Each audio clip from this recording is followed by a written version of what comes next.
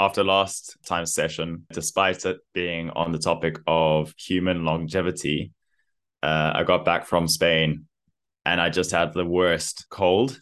I can't even remember when last I had such a bad cold. It was so strange, yeah, because I think the last time I was that sick was like COVID.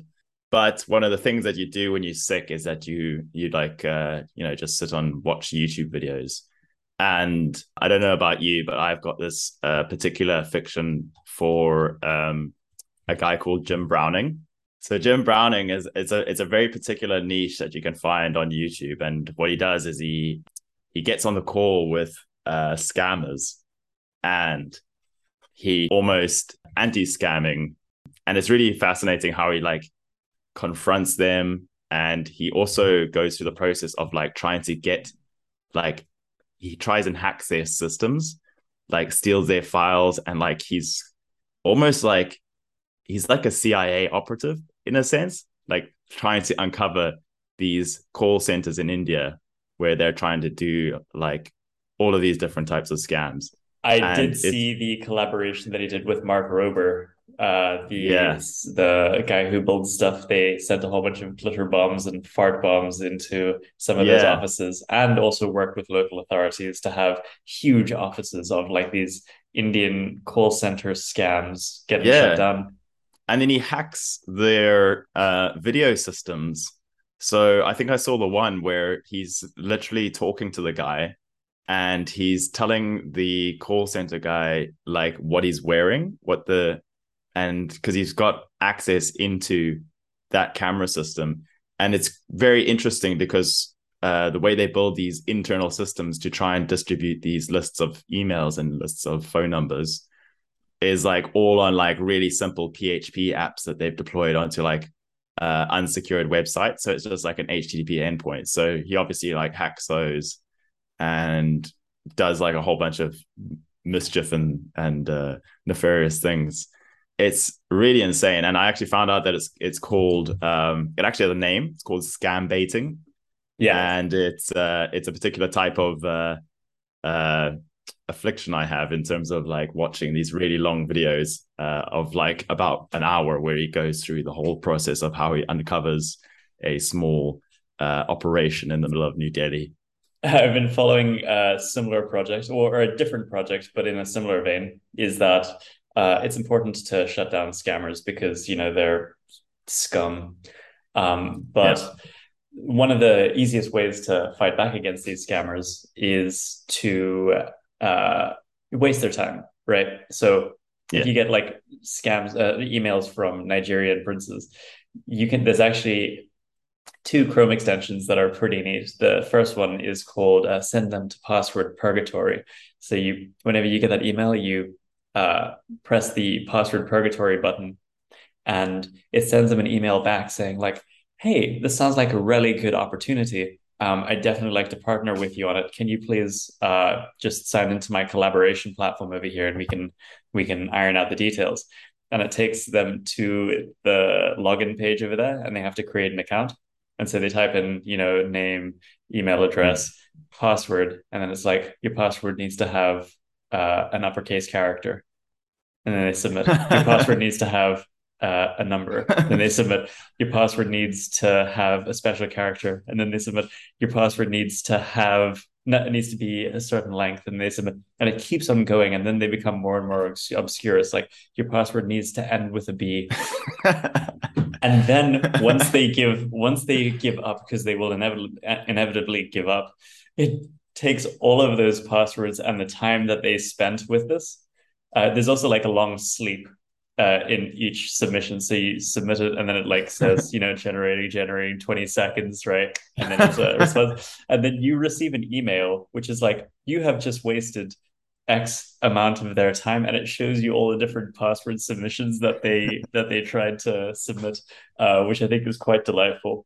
And then That's a a similar one, someone built a GTP3 chatbot that whenever you get a email from them, what you do is you forward it to this chatbot email address, and then it just has absolutely bullshit conversations with this guy wasting their time. So it's like, I have a business opportunity for you. And the chatbot will be like, well, boy, that sound incredible? And they'd be like, try and get them to buy Ethereum or something like that.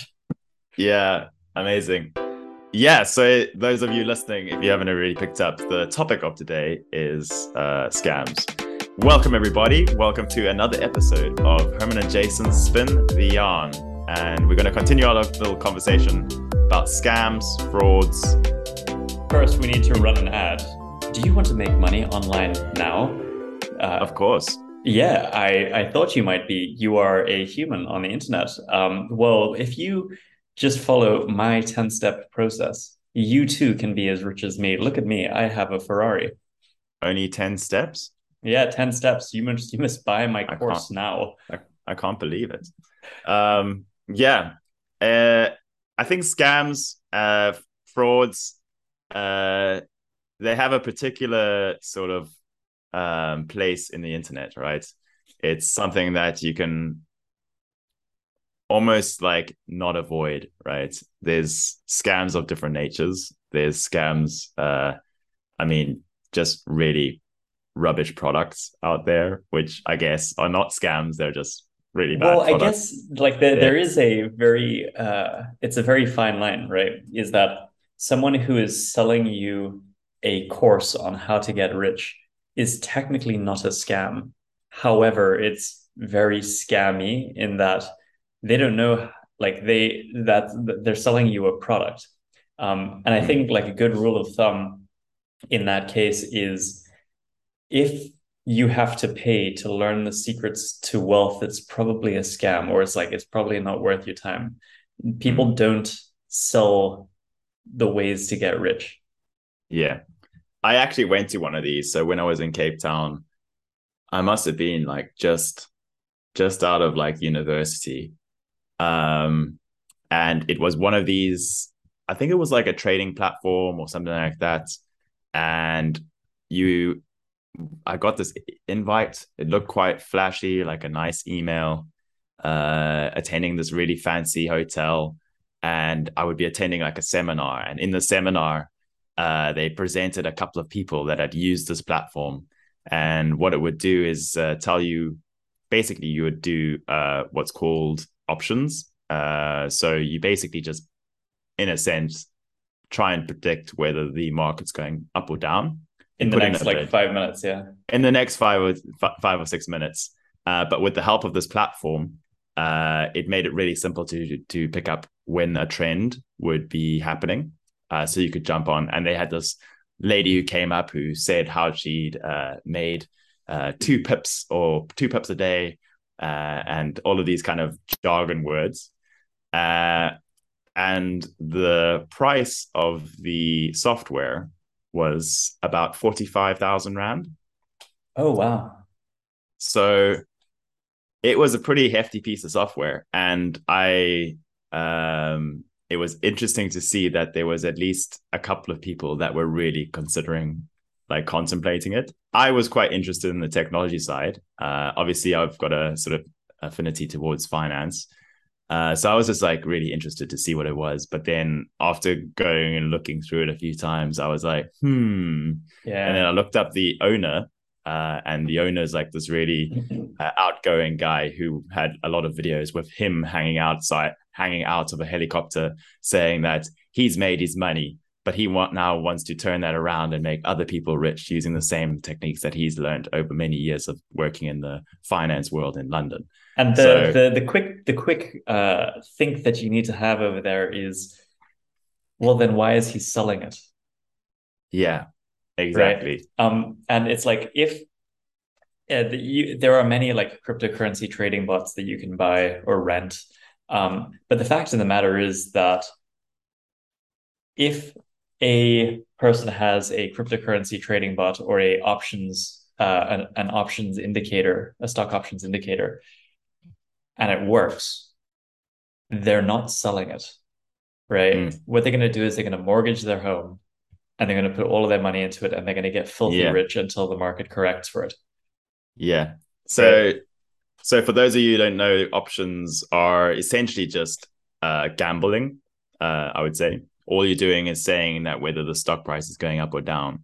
I think there was a lot of interest in this kind of action around about the time that GameStop and all of those things that were going huge with Wall Street bets and all of that. But yeah, it was essentially gambling, right? Yeah, Because so there's so I no way think you would sell that stuff. If you had that technology, you would be running a quant trading fund, right? And you'd sell absolutely. that to like investors to make their money, because then you could actually get like returns on that, right? Well, so I guess that's another really easy scam. Is what you do is you actually create a platform like you create an options trading platform, and what you do is you optimize it in such a way that people do win. So if you take a look at casinos, the odds are stacked against the player, but not by much, right? So it's like 9 out of 10 times. Sorry. Let's say, for instance, for every $10 you put in, $9 you'll get back, right? On Mm, average. However, the casino expects you to play many, many games so that they will always take 10% away from you, mm, right? If you walk into a casino and you win within, your first or second hand and you leave, right? That's the worst thing to happen to a casino. The casino wants you to come in there. They want you to win some, to lose some, to win some, to lose some, and they take their 10% of your money, right? Or mm, all of it, or whatever. And so, essentially, what you could do with an options trading platform is you have random price goes up, price goes down within the next 5 minutes. You could literally just use like brown noise to mm, generate a realistic looking graph with a specific outcome. And you just have it so that it is optimized that when people start trading on the platform, they start mm, off by making money. And people don't walk away from things that make money, which is why mm. Ponzi schemes are so effective. Is Yeah. people start making money, they start telling other people that they're making money. What you have to do is you have to optimize it so that it stays within the realm of people are still engaged, use gamification techniques, whatnot, and then start taking the luck out of their favor, right? So now they're losing a bit more than they're winning. And they're like, but I remember that time when I was making so much more than I was losing, right? And so you just keep on doing that until they don't have any money Yeah. anymore. It's such a fascinating area, actually. Scams enters into this whole sort of like philosophical realm where you're thinking about things. And what I think I've had a conversation with you about it before, but in sort of these multiplayer online games, the way that they matchmake is very much similar to the way that they would use in that options trading platform that you mentioned. They would pair you with a group of players that were potentially worse. So if you're thinking of like League of Legends, Dota, you get paired immediately with a worse team, right? Because they obviously know how good you are to a certain extent. You get paired with a worse team. So the first thing you do is you win a game, right? And you're like, yes, I'm on fire. Maybe you win a second game and you're just like, yeah, I'm feeling good. Then you lose a game, and because it pairs you with a couple of really good players, and so now you've like lost a game, so you're like, okay, I can't end on a loss, right? So let's play another game, and you lose, and then you're thinking about that time that you won and that dopamine rush that you got, and then it becomes like this sort of rat hole where you just Yeah. keep on going and going and going, trying to get that one win. And unfortunately, that plays out in a lot of different scams, actually, that sort of first loss and then trying to recoup that loss, both in the gambling sense and in the Ponzi MLM sense. But you also have to make sure that they know that they can win. So it's good to start off with a bit of a win streak because it like hits them like, Yeah. ooh, there's something here. I can do this. And so it also tells them how they can theoretically get that money back, but they're not going to get that money back. Um, Yeah. so let's take a step back from the online world for a second, or online adjacent world. Um, and I have a story for you about the first time that I was scammed. Uh, Well, before we do that, we must just be careful not to make too many assumptions for the audience, right? So, for those who aren't aware, Ponzi schemes, pyramid schemes, if you're not familiar with the term, a Ponzi is essentially taking money from someone in the as an investment. As an investment and promising to return that money at a certain time. So it's different from a pyramid scheme in that it's usually like a single entity. But the way that it works is that basically as you're adding more and more customers, when you have a customer who wants their money out, you're just using the money from other customers who are putting money in to pay out that person. So you can give like 10x if you found 10 other people to use your service. So it kind of relies on this a little bit of a bait.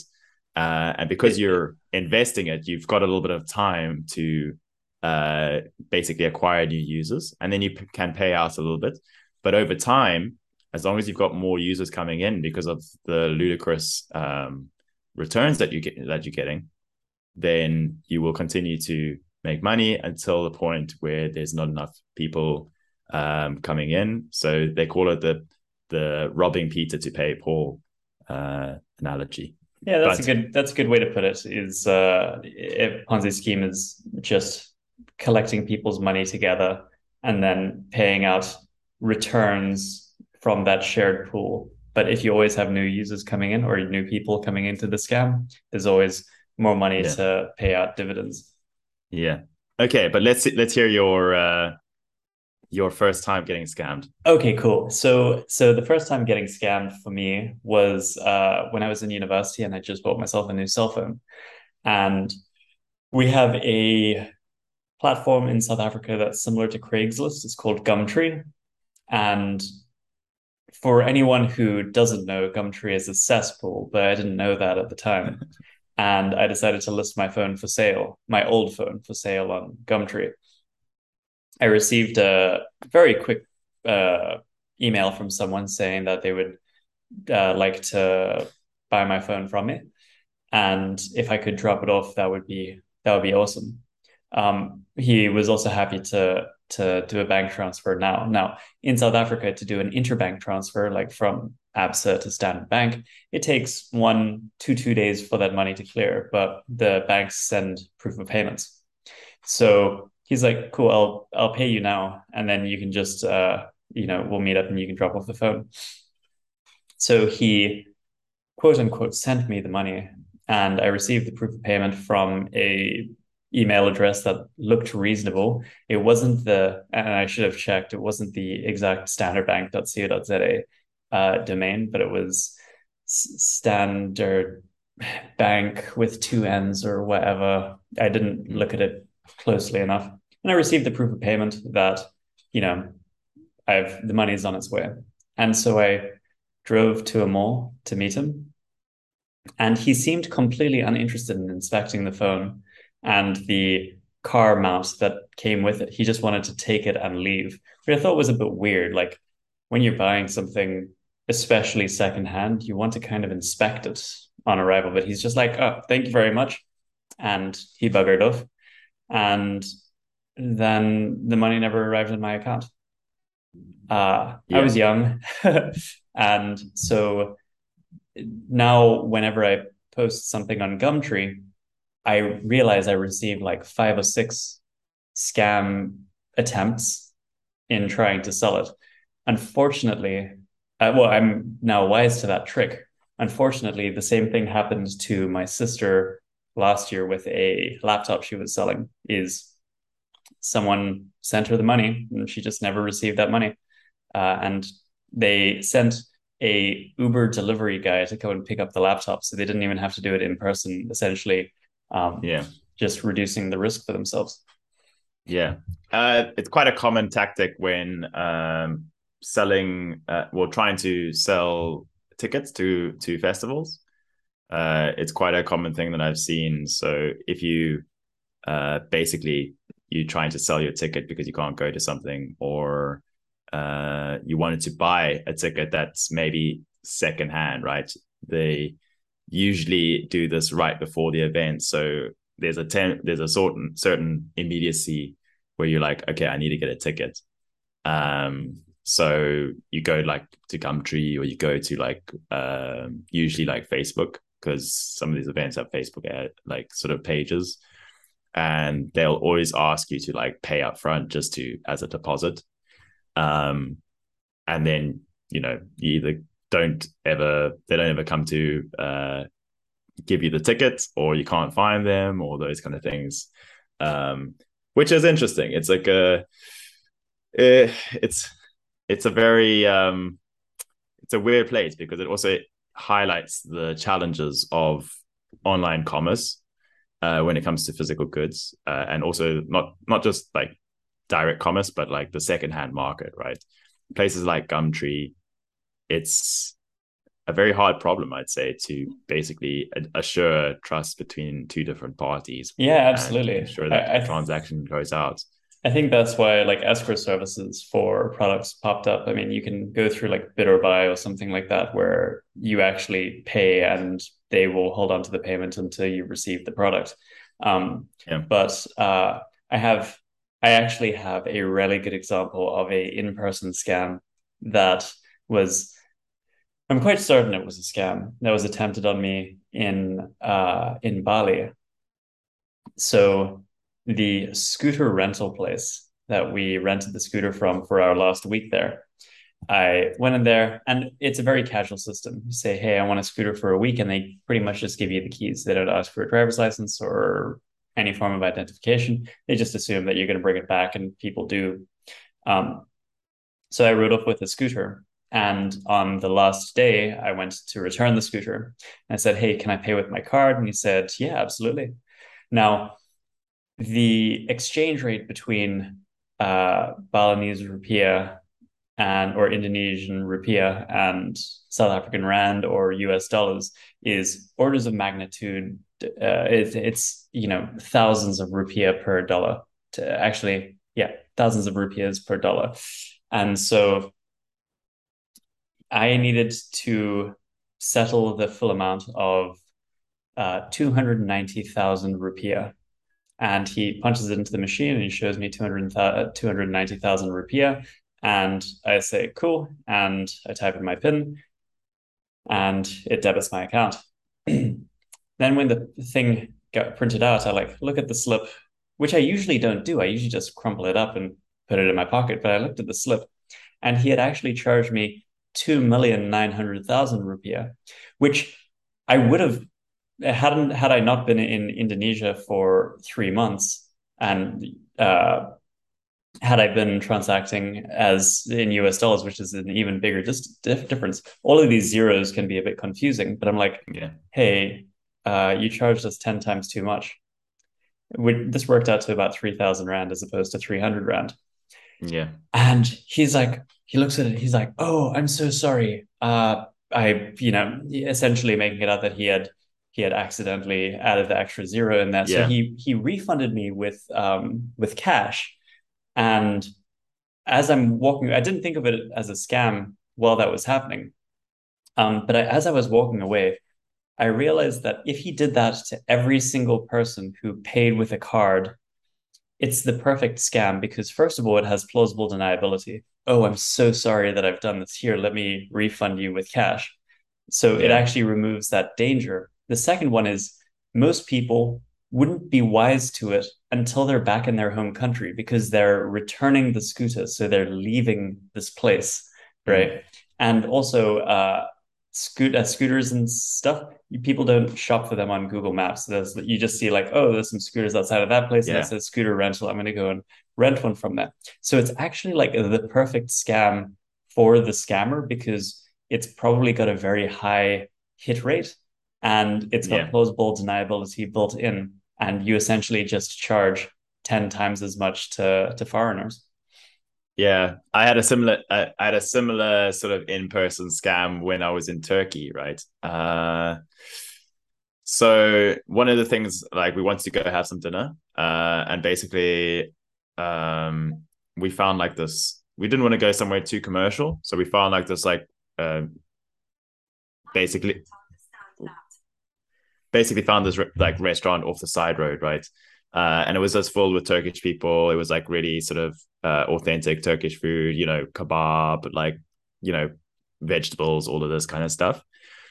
But what the waiter did is that he understood English, but it was kind of like a written down system. So you write down, he would take your order, but he would write it in Turkish. I mean, at the end, it wouldn't go on like an iPad or anything. He would just like give you the bill at the end and give you like the Turkish written note. So it was very hard to determine what we had ordered and what had been added up. Um, Luckily, the bill at the end wasn't overly extortionate. Obviously, Turkey being quite a good sort of in terms of cheapness of their products and stuff like that. It wasn't too much to like go and ask about, but I do think that that's also one of those things, right, where they can just say like, "Oh, this is what you ordered. This is how we write it." This is actually this price because you ordered this, but it wasn't the one that we wanted because we ordered like a small doner, all right, but he put like a big one, right, and I couldn't tell whether it was big or small, or maybe there'd been like a miscommunication. So that was a little bit also like a bit like Yeah, it's a bit cheeky. But yeah, it's also not like bad. I think the scams that really get under my skin are the ones where they especially are aimed at like old people, where they will get a email from FedEx saying, "Hey, your package needs to be delivered," and then they'll get on the call with the fake agent, and the fake agent will say something like, yeah, "Oh, can you send me this amount?" And then uh, it essentially they then send a refund amount of X amount, like $20,000 instead of $2,000, and then they ask them to go and like yeah. use Western Union to ship them the money back. And these old people are in tears and go and send a lot of money that they can't afford to actually part with to these scammers. And so the thing that's the most interesting, so that's also along with like the Jim Browning group, those kind of videos. What I find the most fascinating is that as a tech person who understands code, it is blatantly obvious what they are doing in that scam. So the way that they do it is, I don't know if anyone's ever seen the developer tools, right? So if you go into any browser, so Firefox or Google Chrome or something like that, and you press F12, you can actually edit the page that you're looking at, right? It's not like a static like image, right? It's something you can edit. So what they do is they get someone on a screen. They because you're an older person, you don't quite know what's going on. Sometimes they will move the browser to a different window or move it out of the pane that's being shared. So if you think of like a screen being shared, they would move it out and then they edit the code to make it look like there's been a transfer. And it's very easy to do. You basically can, you've got quite a lot of flexibility. But if you're like a developer, like myself, you're like, this is insane that there's Yeah. such a poor understanding about how simple things like websites work. And it leads to the kind of a question, or one of the topics I wanted to discuss is, what would you say are some of the top tips to look at and think about when you're interacting with websites? So Because the first tip in general, and this is actually a big one, and it's really difficult to take this tip because it's directed at the people who can't necessarily take this tip, is that if you receive scam emails and scam SMSs, you'll notice a lot of the time that they have terrible spelling or terrible formatting. And the reason for that is not because this person can't spell or can't format. Maybe it is. Maybe they're not a first language English speaker. Fair enough. But what they're actually doing is they are creating an automatic filtering mechanism to scam people who, I don't want to say aren't smart, but who don't pick up that there's something wrong over here and are therefore more susceptible to being scammed. It's a lot easier to scam someone who yeah, can't read and write good than it is to scam someone who can. Um, it's to and filter for gullibility, right? It's basically finding the people. So first of all, you have to be a certain level of gullible. And gullible sounds like a negative term, but you're more susceptible to a scam. And by even calling in to one of those centers, then I would even say that's a filter mechanism, because these days, if you're a millennial, you're probably never going to call anyone for that ever anyway. You would have preferred to have like a chat.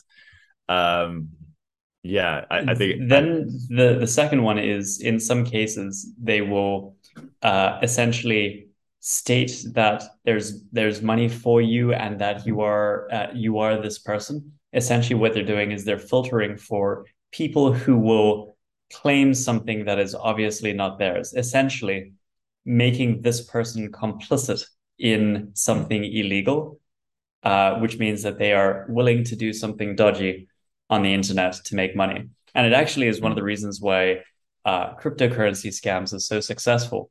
Not just because cryptocurrencies are irreversible and in some cases untraceable, but also because you have a huge group of people on the internet who have shown that they are willing to do things that they do not understand in order to make money, right? Yeah. And like that's a perfectly primed group of people. Yeah. But I'd say that the biggest indicator that something is a scam is someone is trying to give you money or give you a way to make money or whatever. People do not do that. And people have heard that adage, like, if it's too good to be true, it probably is, too many times that it's kind of lost its punch. But if I phrase it another way, no one's going to give you money on the internet. Like, no one is. Yeah. So my top tip is, first of all, well, there's a tip and a half tip, right? I agree, definitely. Like, you're not going to get free stuff. My top tip is, whenever you're online, whatever you're doing, always go into your online presence with a sense of suspicion. Always be suspicious about every single site.